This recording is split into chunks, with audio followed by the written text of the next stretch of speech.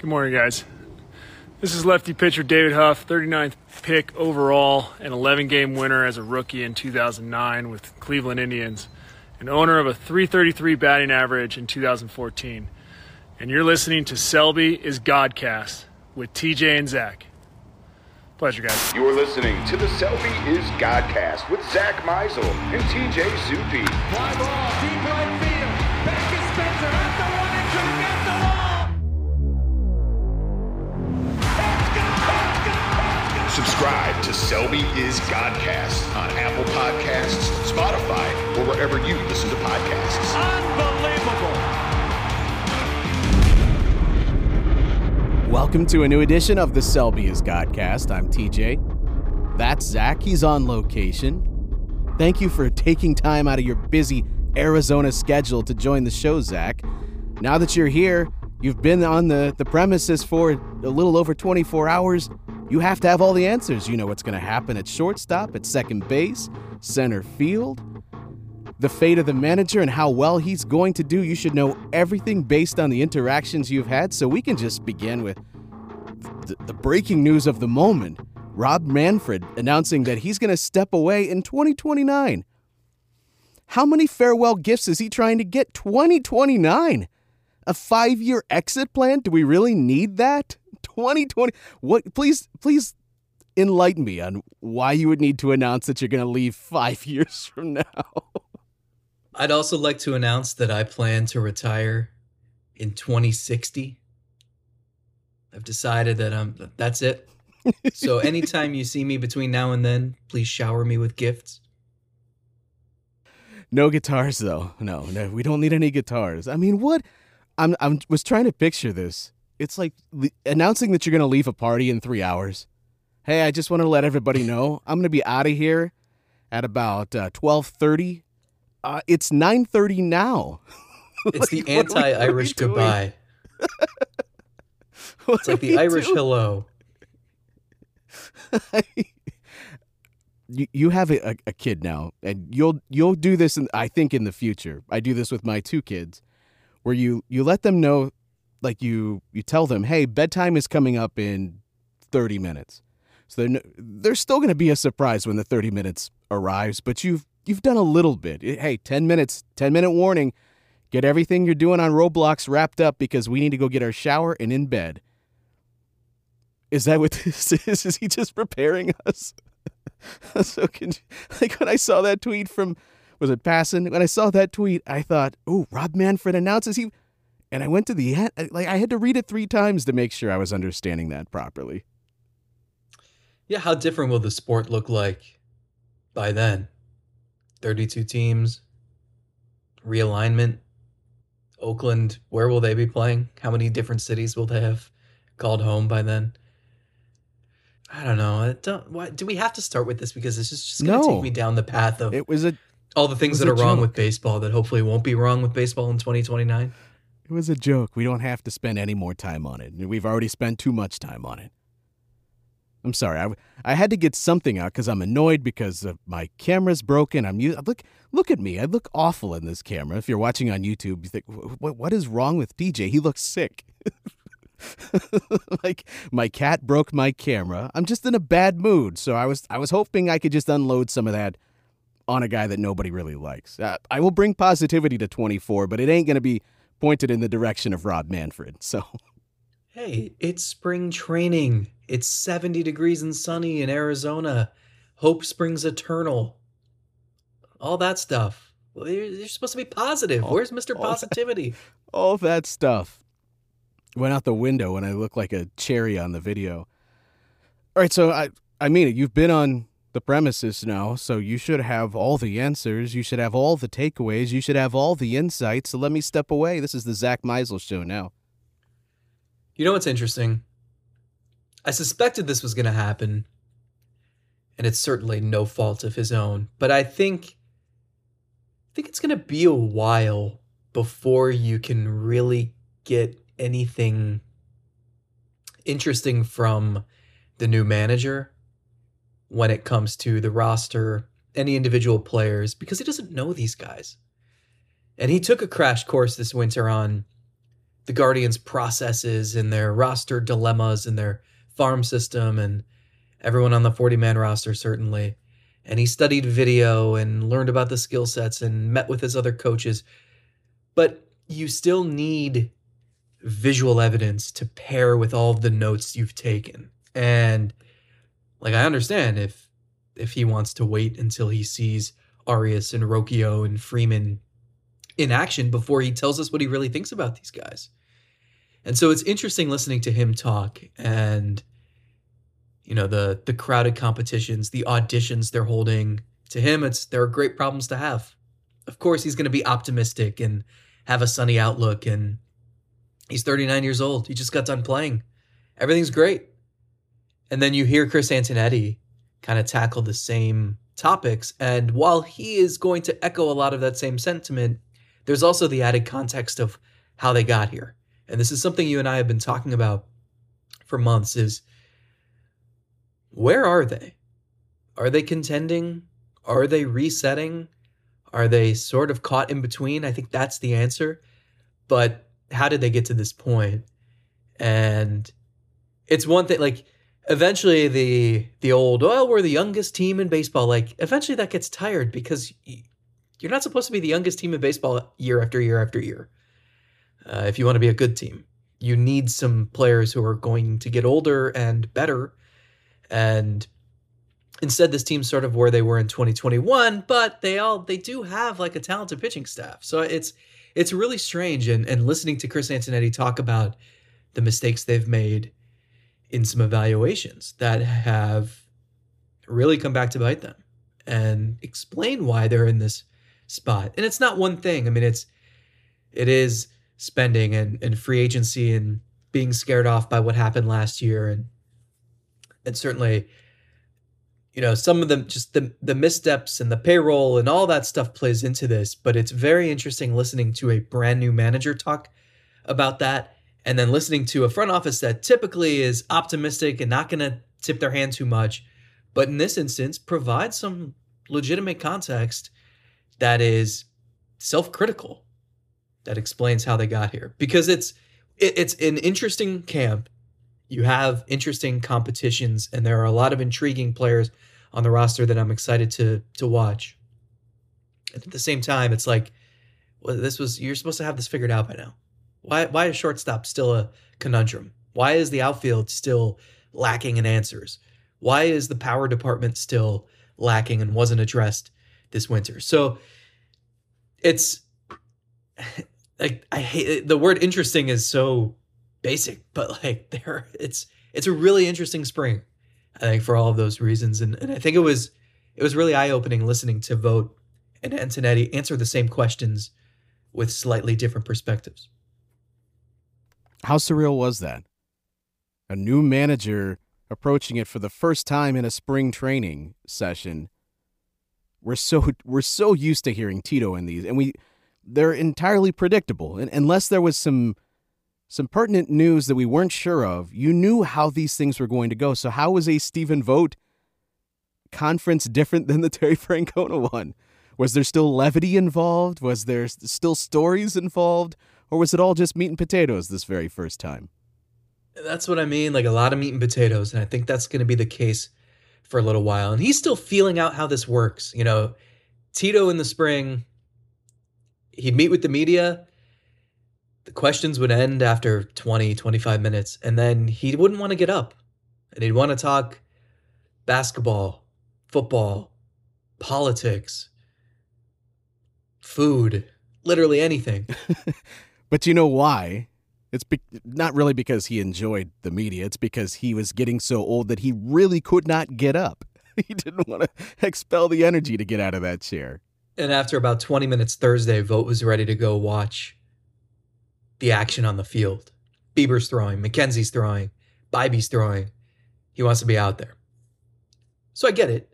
It is a different thing. And I think you go from being a player where you talk to reporters a couple times a week.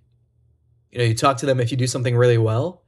Once he established himself as a leader and a clubhouse guy and a guy, if you're a reporter you want to talk to, maybe that happens more frequently. Now in the spring, it's once or twice a day. During the season, it's twice a day. That takes some getting used to. And there's a lot of things he's getting used to. Talking to all of his coaches and watching how everything operates in spring training, who's on what field at what time and what are they doing and who's next, and meeting with every single player for individual expectation setting. So there's a lot of firsts. And I think once he gets comfortable, the personality will shine more. But he's still trying to figure out what kind of manager he wants to be, what's important to him, what values he has. I asked him, do you have preferences in mind? Do you want an 8-man bullpen? Do you want 2 utility guys? Is there anything you've settled on that you're all right, this is important to me, and it's even too early for that kind of stuff. So there was always evaluation in spring. That's what these 6 weeks are about. I think there's more evaluation than ever because the people doing the evaluating are still figuring out how they want to evaluate. So it's an interesting spring. Just because you hate saying it doesn't make it any less true. I mean, we joked about it that you could, and it starts with the manager, but you could just spin a wheel and find something interesting about any player it landed on outside of Jose Ramirez. But even Jose, it's getting to the point in his career, you're wondering, can he continue to be the MVP level player every single year? And for this team to have a shot at the division, he's got to stay pretty damn close to that. On top of hoping some other these younger players that you would hope are getting older because they're on the team and they're keeping their place on the team so that you're no longer one of the youngest teams in baseball because they've established themselves. If you continue to be the youngest team in baseball, as you said, it's because you keep turning things over to guys that are younger because the guys that were here weren't good enough to hold on to their spots. Now, hopefully that can, I hate to say begin because it should have begun already, but hopefully that process can start more concrete in this spring based on that middle infield and what they're going to do at that spot. And God, we kicked that around for really the entire winter. Who's going to start at shortstop? Who gets the first opportunity? And yeah, I think a lot of this is overblown by us right now because as much as you hate me saying it, I think it is going to work itself out to some degree as far as who's getting the playing time.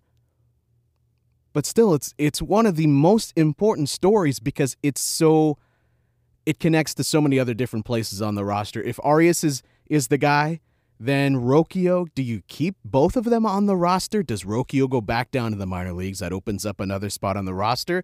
Is that for an outfielder? Is that for Brennan? What's going on in center field? So many of these things can be linked to what they decide to do at that shortstop spot. And that also is including your platinum gold glove winning second baseman, Andres Gimenez. Is he going to stay there? It's all linked to what you're going to decide to do at that shortstop spot. Yeah, I mean, that's, I think, the main storyline, right? Can McKenzie and Bieber anchor the rotation, therefore the rotation being elite, and that probably fueling the club to AL Central contention? That's a storyline that matters. Aside from that, I mean, I really think shortstop and the outfield, those are the two things we're going to talk about probably every week on this podcast until opening day, and then after that. But nothing's changed. I mean, position players haven't even technically started their scheduled workouts. Pretty much everybody's here. They've been here. They've been hitting. They've been pitching. But it's not like anything anyone has done this week has changed decision-making. And the main part is you can say or report or write whatever you want. There is no reason for the team to have settled on anything yet. We said it weeks ago, I think organizationally you would put Arias in as the clubhouse leader for the shortstop job.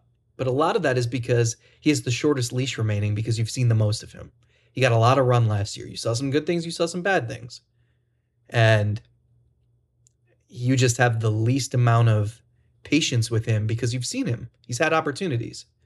So it would make sense that he's your opening day shortstop and Gimenez is at second base, and you go from there. That's the easiest order of operations. That doesn't mean that that's going to happen. And if you declare that to the group on February 15th, there's no benefit to that. You might as well let all these guys be hungry, go out and compete, and see where see where things are in a month, in 5 weeks, and then make your decisions. That's what they're going to do. And I think a big part of this that we have alluded to is you have new eyes on these guys. You have new perspectives. So you might think, hey, Arias is the shortstop and, Laureano and Florial are in the outfield. But you're also getting guys who haven't seen Arias. Stephen Vogt, Craig Albernaz, the new assistant hitting coach, Dan Puente. Like, these guys haven't seen Brennan, Arias, Valera, Rocchio, Freeman. So you get fresh perspectives that can shape the decisions you eventually make. So we can sit here and say, like, yeah, if the season started today, it's probably Arias at shortstop. But I also know they've talked to Andres Gimenez just about, hey, potentially down the line, if you have to move to shortstop, like, we'll continue talking about this. But Stephen Vogt said it today. He's the second baseman. And makes him a little uneasy thinking about moving a Platinum Glove winner off the position they won the Platinum Glove at. So, yeah, can Juan Brito make them rethink that? Of course. But there's a domino effect. There's an order of operations here. And until something disrupts that, they're going to follow that. So we don't have anything to go off of yet. So there's no reason to declare this is how it's going to be. You can guess. That would be my guess. But again, a lot can and will happen over the next 6 weeks. So there's no point. Even Tito would say, why am I writing out my lineup on February 15th? Hoynesy would always ask that. I can't wait to hear what Stephen Vogt's going to say when Hoynesy asks that at some point next week. God, we got to get the bingo card for voting. We got to figure out what are going to be the votisms here because we're not familiar with that yet. Got to talk to some friends out in Oakland that have talked to him a lot. What are the go-tos? What are the sayings? So we can disarm him and say the things before he says it so it's not part of the answer. The order of operations, yes, you line it up in your head that way because you need a starting point. You need some sort of game plan. Otherwise, it's total chaos. But that said, I think they really should approach this with as close to a blank slate as you can. Now, I'm not suggesting just sort the OPS at the end of spring and hand out the jobs that way. But if a guy really impresses you, if Juan Brito really impresses you, my God, why? Just because Arias is higher entering camp, why does that have to alter your plans? If Brito impresses you enough, then I don't think you should focus too much on what's going to happen to these other guys. Go with the guys that are proving that they should be in that spot. And I think a lot would have to happen for Brito to get to that spot. But my overall point is just let the play and how they're approaching their off-field stuff that we don't always have eyes on. Let that dictate who should get those first opportunities instead of just going just by, well, this is what my pad of paper says we need to do, so stick with that. Yeah, I mean, the guy who gets lost in the shuffle is Tyler Freeman. It's so much is made of Arias versus Rocchio, and there's another guy sitting there who was, hey, I used to be a top 50 prospect not too long ago, and I haven't really had consistent opportunities in the majors, and I tried to get stronger over the offseason and hit the ball harder. We'll see if it works, but am I going to get enough opportunities to see if it works?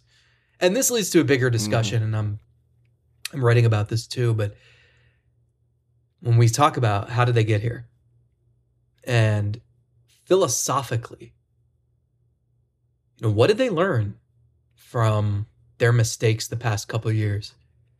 We can harp on the Nolan Jones and Will Benson and Yainer Diaz and Junior Caminero and that bunch.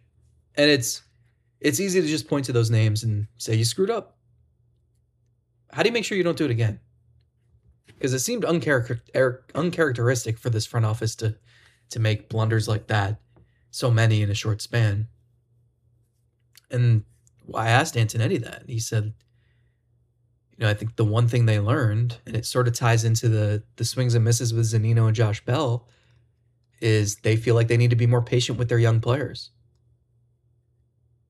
And it's interesting to me because it's fine to say that. But how the heck are you going to be patient with Arias and Rocchio and Freeman and Florial and Brennan and Valera and Rodriguez? Angel Martinez and Jose Tena, Brito. They're like, well, are we part of this? The sad thing is no one could have seen this coming. No one could have forecasted that something like this would happen, ever.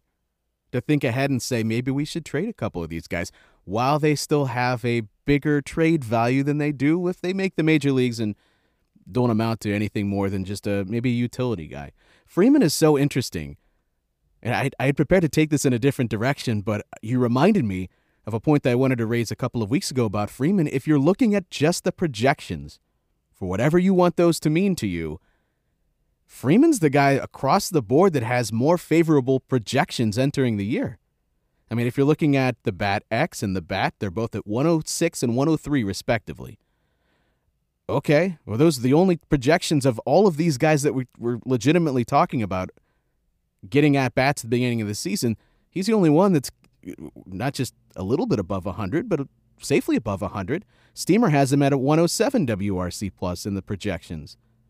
And Zips is at 91. I think that's it so far.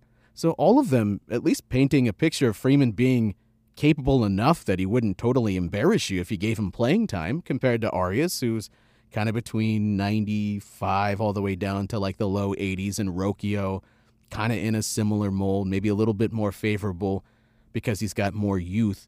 But the thing is, Freeman, we do overlook him. Maybe because he doesn't profile as the shortstop that the other two do. But if we're just talking about what bat projects to be the best in 2024, it's actually Tyler Freeman at this very point in time. You can sell me on really any of these guys. That's what's crazy is they all have, like with Arias, I'm pretty sure, I think he was 9 for 108 with 54 strikeouts against lefties last year. Like that's like terrible pitcher hitting in the National League stats. That should be, like, he can't get worse. You could convince me that Arias will be better in 2024. You could convince me that Rocchio is a legitimate major leaguer. You can convince me that Brito can hit enough in the bigs and has the plate discipline to be a pretty solid major leaguer. You can convince me that Tyler Freeman can hit because it's all he's ever done. I just don't know how you get to your answer. Because I'm guessing of those 4 players, if all 4 were on different rosters and they all got 600 plate appearances, you're not going to hit on all 4. So maybe you hit on 2, maybe 3. But does their order of operations allow them to hit? Or what if Arias just thrives? What are you doing with the other guys? Keep one as your utility guy? Yeah. Let Rocchio waste away in AAA forever? Like, I don't know. Yeah. Well, that on one hand, they were aggressive and tried to get out in front where they had a crowd in the outfield, and they traded Jones and they traded Benson, and they backfired. And then with the infielders, they've been too patient. And maybe they should have made those sorts of Benson and Jones moves, and they didn't. And now they're stuck with all these guys. It's like they went 0 for 2. But still, they're all young. It's not like any of them have been here for a couple of, like, I would say not a single middle infielder that we've seen so far, we've talked about, has gotten any longevity to say they've proven to us what they are. There's not a single one of these yet. Arias, there's still some hope of some ceiling that he can scratch. And, whatever you want to make of his winter, coming off of an injury with the wrist or the hand, I don't know. To me, it's just about, is he healthy? Is he a healthy entering camp? Because I know he's a great defender, and he's got some capability. When he hits the ball, he can hit the ball hard like a monster. But is he good enough at being able to seek out the pitches to be able to hit those balls consistently? I don't know yet. So In any of these situations, if they were all, as you said, on different teams, wouldn't they all get a longer leash to show what they are? But because they're all here in the same organization, it's like, we got to go through these really quickly. That's not even fair. I mean, even to the players, they all need at least a little bit of time to figure out what the hell kind of player they're going to be at the major league level. And it's tough that you're going to be figuring this stuff out that quickly. That's why I think it's more the favorable outcome is, yeah, let's say Arias is the guy that takes off. Okay, what are you going to do with these other guys? But still, that's fine. I'll figure it out because one of them is thriving. What happens if one of them is just fine? And we pointed to this at one point over the winter. What if Arias is that guy where it's like he's got like a 92 WRC plus and he's playing great shortstop? At what point do you say that's not good enough, or I want to see if Rocchio is better than that? You know, what's that line? Because I know the negative line is like if he's hovering around an 80, then you're like, yeah, of course. But when he's just on that line of kind of good enough, but I want to see more, how does the organization handle that? That's a good question. When you need mealtime inspiration, it's worth shopping Kroger, where you'll find over 30,000 mouth-watering choices that excite your inner foodie. And no matter what tasty choice you make, you'll enjoy our everyday low prices, plus extra ways to save, like digital coupons worth over $600 each week. You can also save up to $1 off per gallon at the pump with fuel points. More savings and more inspiring flavors make shopping Kroger worth it every time. Kroger, fresh for everyone. Fuel restrictions apply. With threats to our nation waiting around every corner, adaptability is more important than ever. When conditions change without notice, quick strategic thinking is crucial. And with obstacles consistently impending, determination is essential in overcoming them. It's this willingness, decisiveness, and resilience that sets Marines apart. With our fighting spirit, we don't just fight battles, we win them. Marines are the constant our nation counts on to fight the unknown. And through adaptable problem solving, we do just that. Learn more at marines.com. I mean, obviously, it depends on whoever's next in line. How are they performing? And do you just go straight to Rocchio? Like, for someone in Freeman's position, let's say he's the utility guy. Jose's playing 6 or 7 days a week. Jimenez is playing 7 days a week. I don't know that Freeman fits at first base, especially when you have Naylor plus De Los Santos or Manzardo or Fry. Getting Freeman at bats seems like, I mean, maybe he plays like twice a week. We know he plays Sundays. But what if he's hitting well? At what point if Arias is doing what you said, do you just give Freeman more opportunities and Arias fewer? And then how well does Rocchio have to perform at AAA to enter the fray? And what's the timeline on Brito?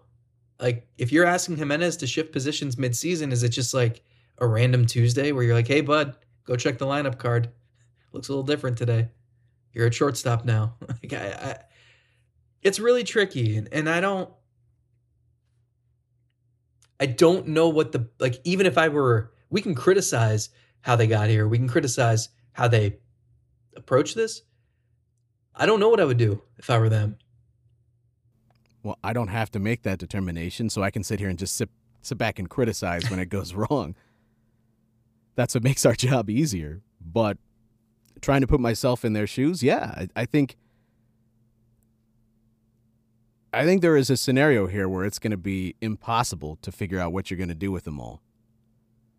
What's the most likely outcome here is, as I said at the beginning, it's going to work itself out to the degree of you'll know.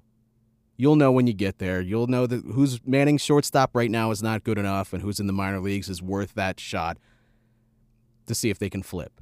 You'll have a better understanding of that. But there is a scenario where one is just okay enough, and that's the nightmare. You're hoping for the A or F scenario, right? You're hoping that they're clearly proving themselves to be the guy, or that it's a complete flop, and then you're on to the next guy. The nightmare is when they're just adequate enough to hold the spot.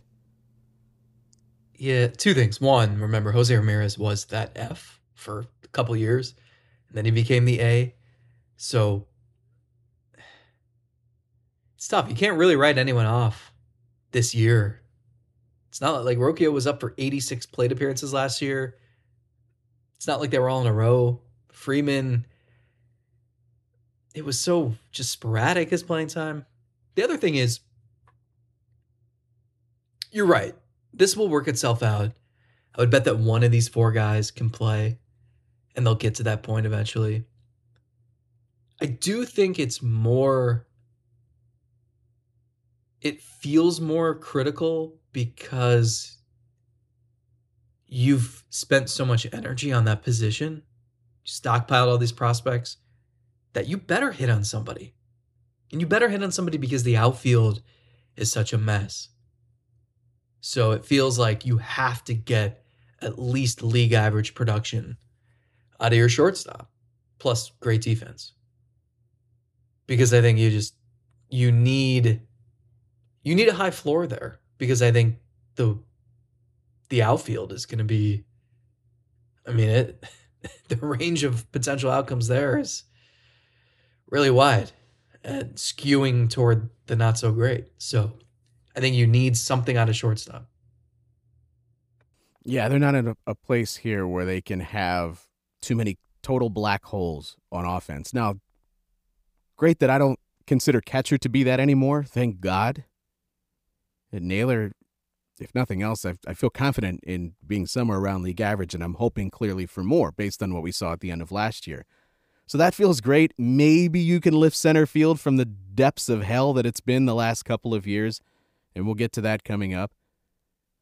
But you want to have an offense that's a little bit above league average, but if you're having league average at every spot, and then you're putting a lot of pressure on, hey, Jose, you got to be like a 145 this year, 150 again. Josh Naylor, we better hope that what you did last year was you, because, of course, then that lifts the entire ship of the offense and the numbers. I wanted to ask you, Rocchio, do you feel like there's it almost feels like a swelling of support again for Rocchio? Some of it maybe because his name has appeared on some top 100 lists again. Locally, even for me, not that I thought he was a flop or was ready to write him off or anything like that, but this is also a guy a couple of years ago that I thought was pretty close to being an untouchable in your system. I didn't feel that anymore. But even for me, I felt like Arias and Rocchio were pretty close in my mind. I was going to give both of them a chance to separate themselves, but it does feel like there's just a little bit more support building for Rocchio, and I can't tell if it's just because he had the better winter, if it's because of being on some top 100 list. Does it matter at all? Is the team going to pay attention to that? I got to imagine they won't, but It's weird. He popped up at number 13 on Keith Law's top 100. And I think the thing with him is he maybe raised his floor in 2023. Increased his walk rate. Really improved his strikeout rate. The question for me is he going to hit the ball hard enough consistently to be an impactful hitter? Again, we're wondering if any of these shortstops, they all could be fine. But you've spent so much time developing them and cultivating, like this is your MO. Draft college pitchers who have good command and you make them great. You sign international shortstops and you develop them and develop them and develop them, and then they sputter around AAA major league level. We don't know yet. So I think he improved his floor because he proved he's going to make a ton of contact. And that's good. We've seen where that can help with Guardians hitters. We've seen where that almost can be a detriment if it's a ton of weak contact or you're chasing a lot and making contact, and that doesn't benefit you. So the question is, while he's making a ton of contact, is he driving doubles into the gap? Can he hit 15 home runs? If he can do those things, and with the contact he makes, if he's making sound swing decisions, could he be a guy who hits 290 with a 360 on base percentage and a 440 OPS, or slugging percentage? You'd take that because he's going to play good defense. So the question is, Did he sacrifice anything last season? Like, that's what I don't know. And we've seen two very different seasons from him in the minors the last 2 years. So I don't know what's going to emerge. He's young and he just needs opportunities. That's the main thing with these guys too, is like Freeman was top 50. Arias was top 100 or close to it. Really well regarded. Brito, I think he's like cracked a couple top 100 lists, and he certainly gets mentioned. Like, talent is there. I just don't know. It's easy to sort of lose sight of that, right? Like Florial is a good example too, because he had all the tools. He was top 50, but it's been 5 years and he got opportunities, but he had 140 plate appearances spread out over 4 seasons. They were bad. They were very bad. And there are major questions about his swing.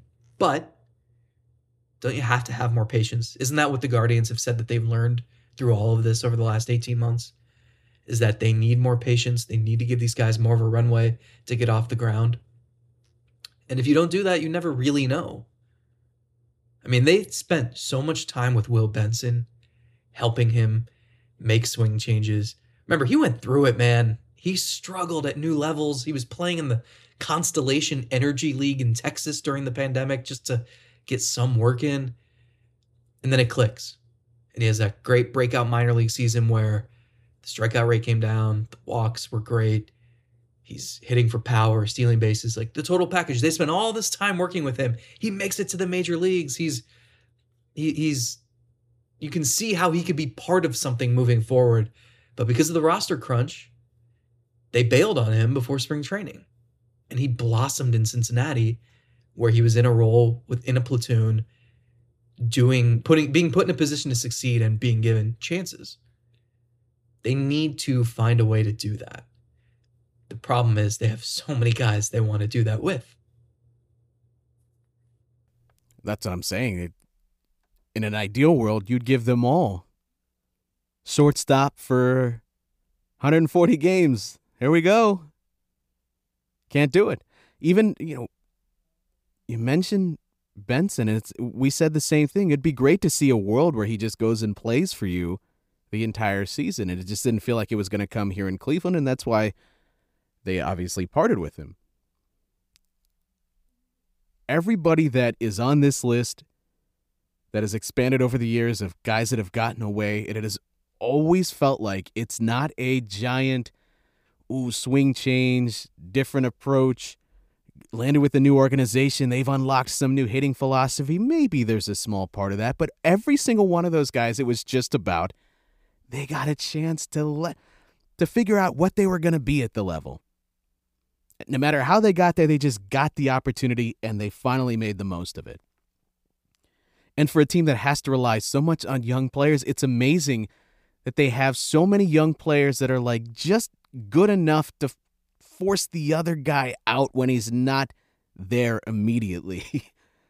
If this was a bad team and you just were stuck playing some of these players that have gone elsewhere, you might have found some good answers. But because the team is like always teetering on contention and the pitching staff is always pretty good, you're always on that level of we might win this division, so we gotta hurry up and make a choice. And if that's not the guy and we don't know it in the first 100 plate appearances, guess what? We got another guy that might be similar, so we just got to move on to him. And it's part of why I didn't want any of these veterans standing in the way this spring, because just give them the chances, give them the opportunities. Man, if you go down and your team stinks this year, but it's because you just got out of the way of the young players and you let them all play, that's a lot easier for me to swallow than if you had brought in more Josh Bell types and Eddie Rosario types and guys that are just like, okay, maybe fine.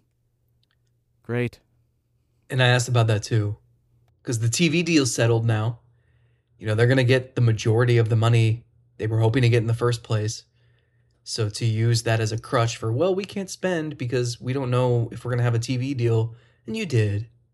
You didn't know exactly how much you'd get, but it's close to what you would have gotten. But I can criticize the payroll and the lack of spending to supplement a roster that at least has the pitching figured out. and has some core pieces of the lineup figured out.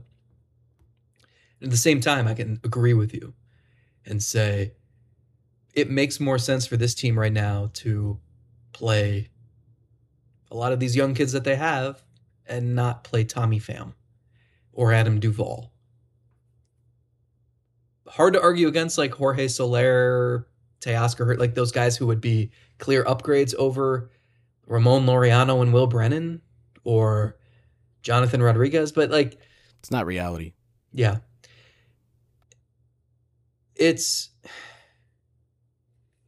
They're in a weird spot. They have the number 1 pick. And it's a pretty safe bet that whoever they take will be a top 100 prospect pretty quick and will eventually down the line get a long runway. And there will be no questions about, almost like with Matt Laporta. Like he got to exhaust every opportunity. So will whoever they take number 1. So it helps. I mean, there's a lot of comparisons we can make to the Orioles, who had that first season where they emerged out of nowhere, and then they did use it as a springboard. Terry Francona said minutes after the Game 5 loss in 2022, great season, have to build on it. The Orioles did that. A big reason why they did that is because they lost 110 games every year for so many years, and they stockpiled top picks, and they developed those top picks into really good hitters. So it's different in how they approached it, but you can see there is a difference when you develop hitters to like, I think they can be good versus there's no question that this dude, the Gunnar Hendersons, the Adley, and again, like these are top picks. So it's unfair, but you see the difference in, a sure thing versus a borderline top 100, still have to hope a little bit type player. Well, you've mentioned Florial. He's clearly in the running to get center field opportunities. Probably will play more than just center field, but it's where he seemingly fits the best on this team. Is there a real shot that he's going to be the starting center fielder for this club? I mean, I think you can answer that, right? Can't we all? He's out of options. They traded for him, knowing he's out of options. They are rarely candid about a player's shortcomings. They have been very candid about Miles Straw's shortcomings the last couple of years. Yeah, I think there are 3 outfielders you can guarantee are going to get regular playing time. Kwan, Florial, and Laureano. How regular? Like, is it 7 days a week? Is it 4 days a week? Depends on if Brennan looks good. Depends on what role makes sense for Straw. Did he tangibly change anything? Do any of those guys like Rodriguez or Valera factor into this at all? Martinez, Freeman, like, can they play the outfield? Like, there are Brito, variables here. Even De Los Santos maybe can get some outfield opportunities. But the bottom line is, like, running it back with Kwan, Straw, and Brennan every day is not the answer.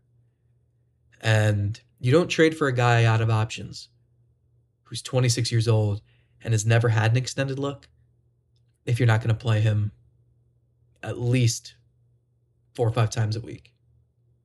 And if he can run and get it in center field, you let him, because then maybe you can get more offense out of right field. Yeah, that'd be nice for once.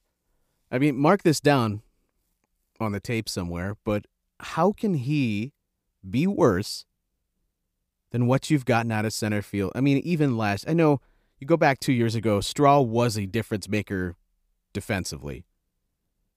But let's look at this past year.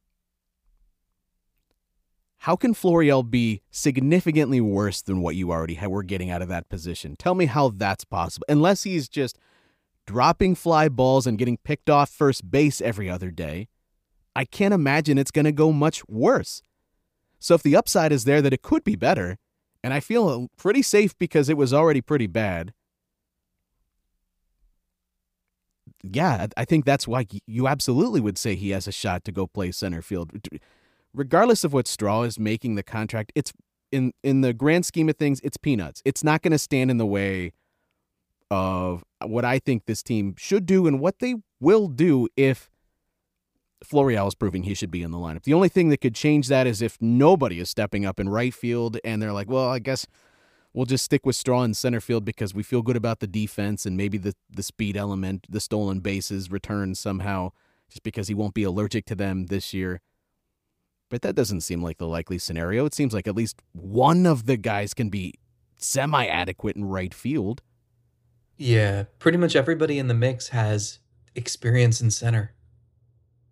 Not that you'd want to play all of them there regularly, but I think alignment doesn't really matter. Find the 3 guys who will hit. Put them out there.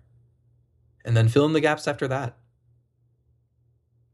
I think the outfield is simpler than the infield dilemma. But I think, we become so accustomed to, like, you look at the lineup on the scoreboard, maybe there's a rally going, but you see you're getting toward the bottom of the lineup. And for years, it was Hedges, it was Straw, and you knew there was just, that's your rally killer. And Florial could be terrible. He could strike out a ton. He could just never tap into the power. But you're right. They were already getting that from center field without the hope that there was more in there. And I think now just pitchers are going to have to pitch to your center fielder thinking like, if I make a mistake with this fastball, it might go 450 feet. That was never a thought that crossed the mind of a pitcher the last couple of years. And it's the same thing at catcher. It's like mind-blowing, the idea. I remember when it hit me earlier this offseason, like, oh my God, Cleveland could have a catcher who should be hitting like in the middle of the lineup. Like, could Bo Naylor hit 4th at some point? It sounds illegal to say that because for so long it's been, all right, pencil in Cleveland's catcher 9th. It's all defense. And if they hit a single, draw a walk, that's a bonus. That's not the case anymore. So I think that can, again, it raises your floor. All these guys have flaws. That's why they're projects. That's why you're getting an extended look and it's an audition. But just like being able to be a threat for some power or a double, like that makes such a difference. And you haven't had that. I mean, even for this team, isn't how you get there, can't that matter?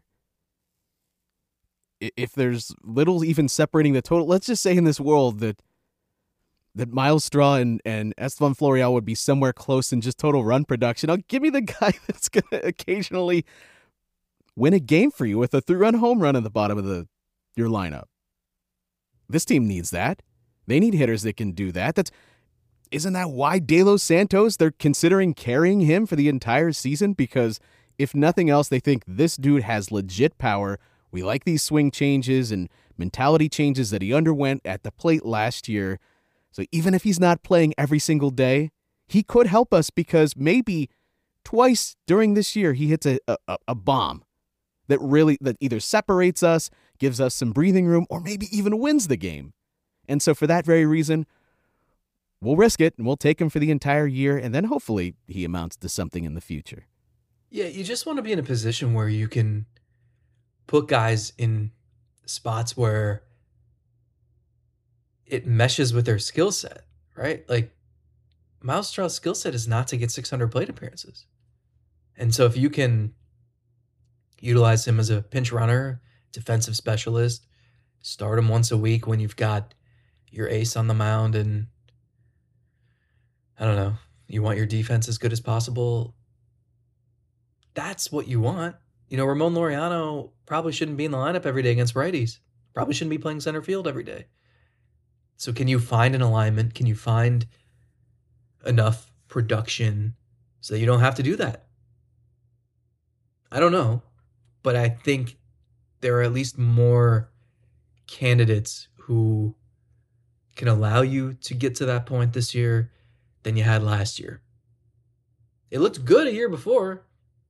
Could have had more patience with some of those guys, but they just guessed. They tied their horse to the wrong guys or picked the wrong horses. Hitched the wagon to the wrong horse. Yeah. They hitched their horse to the wrong players. And now they're in this position.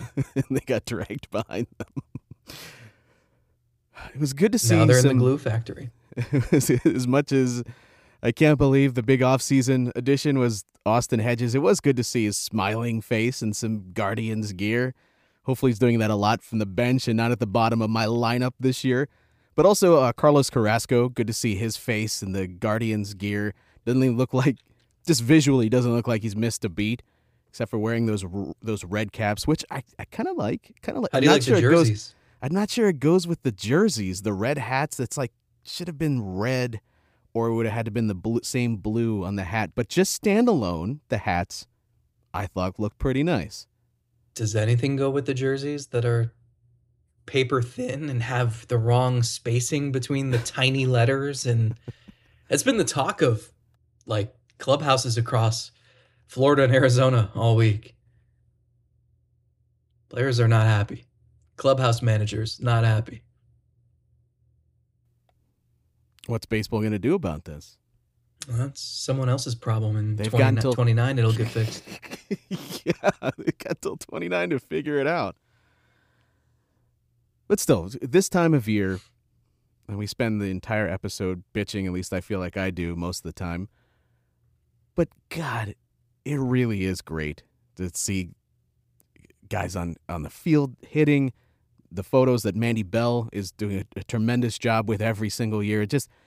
It brings warmth to my soul, to my heart. I love it. It just, this time of year, it's so beautiful. More than any other sport. I mean, you have your media days with the Cavaliers and you see the photos. That doesn't bring anything inside of me out. Be like, oh my God, I can't believe basketball season's on the way. Football doesn't do that at all for me. Baseball, there's something unique about it. I can be so upset about all the moves that they've made or did not make this entire winter, but something about it. I just get hopeful. I start thinking about that 2020 or more season for Estevan Florial, or I think about Gabriel Arias unlocking that 25 home run power and doing it consistently with Gold Glove shortstop defense. Or Brian Rocchio even just stepping up and proving this is why I'm a top 100 prospect. And thinking about the Jose Ramirez finally capturing that elusive MVP now that some dude named Shohei is no longer in this league. Yeah, you're never spending February thinking about what a player won't do, right? You get to this time of year and you're thinking best case scenarios for everybody. Everybody's in the best shape of their lives, ready to have a career year. No one right now is thinking, I just don't think this is going to be my year. This isn't it. Try again in 2025. That's me. I'll take that.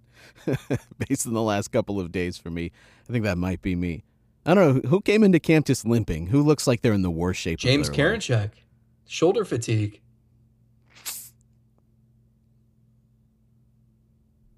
Not what you want on February 15th. I'm not ready for injury updates yet. Who will Stephen Vogt be just so annoyed by the end of camp to be, again, we're asking about this guy's injury update? I can't do it anymore. I don't know. For their benefit, hopefully not Mackenzie or Beaver. Whew. Yeah, I'm already seeing updates about the Orioles, and it's like, I'm not ready for that. Let's keep the good vibes for as long as possible, because they're not going to last forever. You don't know that. You're banking on them lasting through 2024, Mr. Positivity. I don't know. I'm just looking at every day. I'll look at those Zips projected standings. It's making me feel better every single day. Just don't look at the spacing between the letters and vote on the back of his jersey. That won't make you feel good. I'll try not to. Keep my eyes closed. Later, everybody.